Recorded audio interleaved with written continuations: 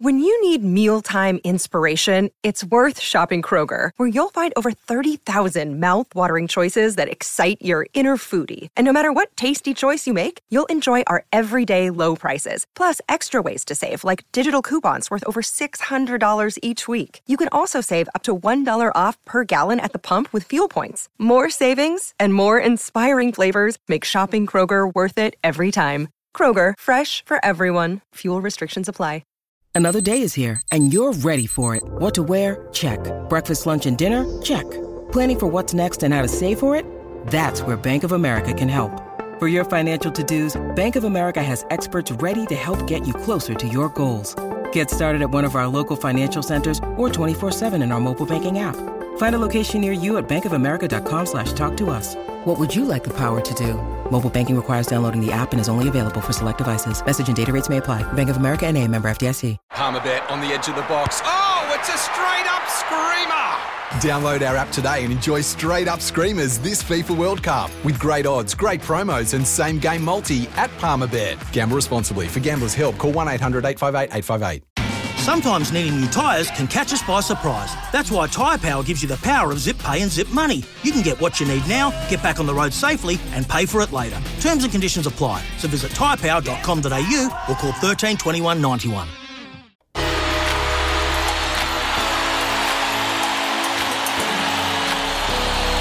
Off the Back Fence with Tony Kemp. This week's Warriors review will be hard to watch given that they were up a massive 14 points with less than 10 minutes left on the clock. Once again, the Warriors snatched defeat from the jaws of victory. And this simply reinforces that if we have learnt one thing, just one thing, it's that the Warriors' defence, especially on the edges, has shown no improvement at all this year. So who is accountable, and why is the club happy to roll into 2023 with no one taking responsibility for this poor defensive effort? Do we honestly believe that simply returning to New Zealand after COVID was going to be the answer to the major problem this team currently has? This problem is defence, or lack of it. It was always going to be an interesting match between the two teams notorious for the leakiest defence in the comp. While the Warriors were on attack, this awful weakness was masked by the Titans' comparably terrible defence. Unfortunately, once the Titans got the ball and run a play, the Warriors had no answer. Let me be clear, this is not only the players' problem. The faces of the Warriors said it all. They were gutted. Once more, they did not have the tools to respond, and it's simply like sending an army into battle with a BB gun. For me, something needs to give. Yes, loyalty and friendships are good traits to have in an organisation, but unfortunately, they may not win you football games or even a premiership. I think it's a good time to show the defensive coach the door, and I don't mean the door to another part of the team's coaching room. Off the Back Fence with Tony Kemp. Defence wins titles, Kempy. It's simple as that. We worked so hard on our defence when we went on our title run with the Satyrs. That was at the fourth. That was our main priority.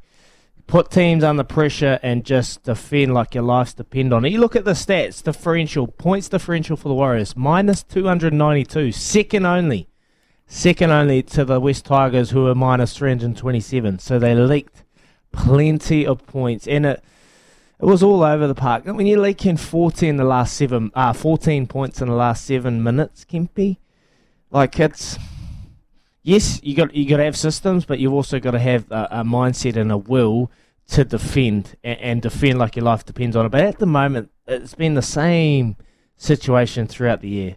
And we know the defensive coaches, Justin Morgan, he's been in there for a few years now, and things probably haven't eventuated like they have. And I touched on it a while ago. When they announced and they appointed Andrew Webster, was it going to be a fully changed backroom? No. Justin Morgan has stayed on. Andrew Webster comes in and he's the coach. Look, honestly, if they're going forward, Justin Morgan needs to go away and innovate and find something if he is going to be that defensive coach. Because right now, when you're leaking the second most points in the competition, you can't win anything. You just can't. And defence is a real indication of where your club's at and where your team's at and where your minds are at. And when you're leaking that many points, you're not there. You're not on the money. So can they change? Are they going to be brave, Kempe, to make the change? No, well, I don't think they will be brave. But you look at what the All Blacks have done with the forwards coach. You know what I mean? It does make a difference if you get the right person in there. You know, you look what Argentina's done with David Kidwell and that mindset that he brings, because we all know that David Kidwell is, pretty aggressive in defence. So I think that they can't go into next season with the same structure in and around defence. If they do, well, we know what's going to happen. I still think you're going to have a lot of the young blokes out there on the edges. And, of course, we've got Tamari Martin and possibly Sean defending out there as well, which doesn't sort of, give you bags of confidence in that front line. But for me, the game on the weekend, when it was 14 points, people ask me, what do you think about the game? I said, it's too hard to call, like both teams, it's going to go right down to the wire. And even at 20-6, they went 26-12, then all of a sudden, 7 minutes, it was bang, bang, we go into extra time. What that reinforced for me was the defensive effort over 80 minutes just has not been there all year. You should have closed the game out at 20-6. The boys should have put the game to bed. They had 3 sets of 6, which was, I think, a key moment of the game on the try line just before half time. And Dejan Arce decided to put a little kick through for himself, not for anyone else. And the ball went dead. They get seven tackles, go down the other end, score a try. And that part of it is just that you're talking about game management, but when you're talking about game management, you're also talking about making sure that you're managing that game so your defensive line, which is fragile, doesn't get put under pressure. And unfortunately, it's just got put under too much pressure this year, and they can't do the same thing next year.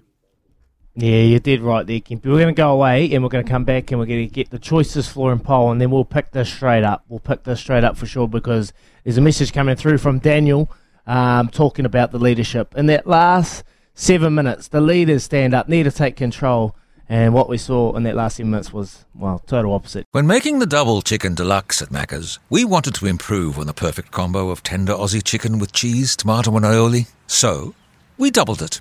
Chicken and Macca's, together and loving it. Ba-da-ba-ba-ba. Available after 10:30 a.m. for a limited time only.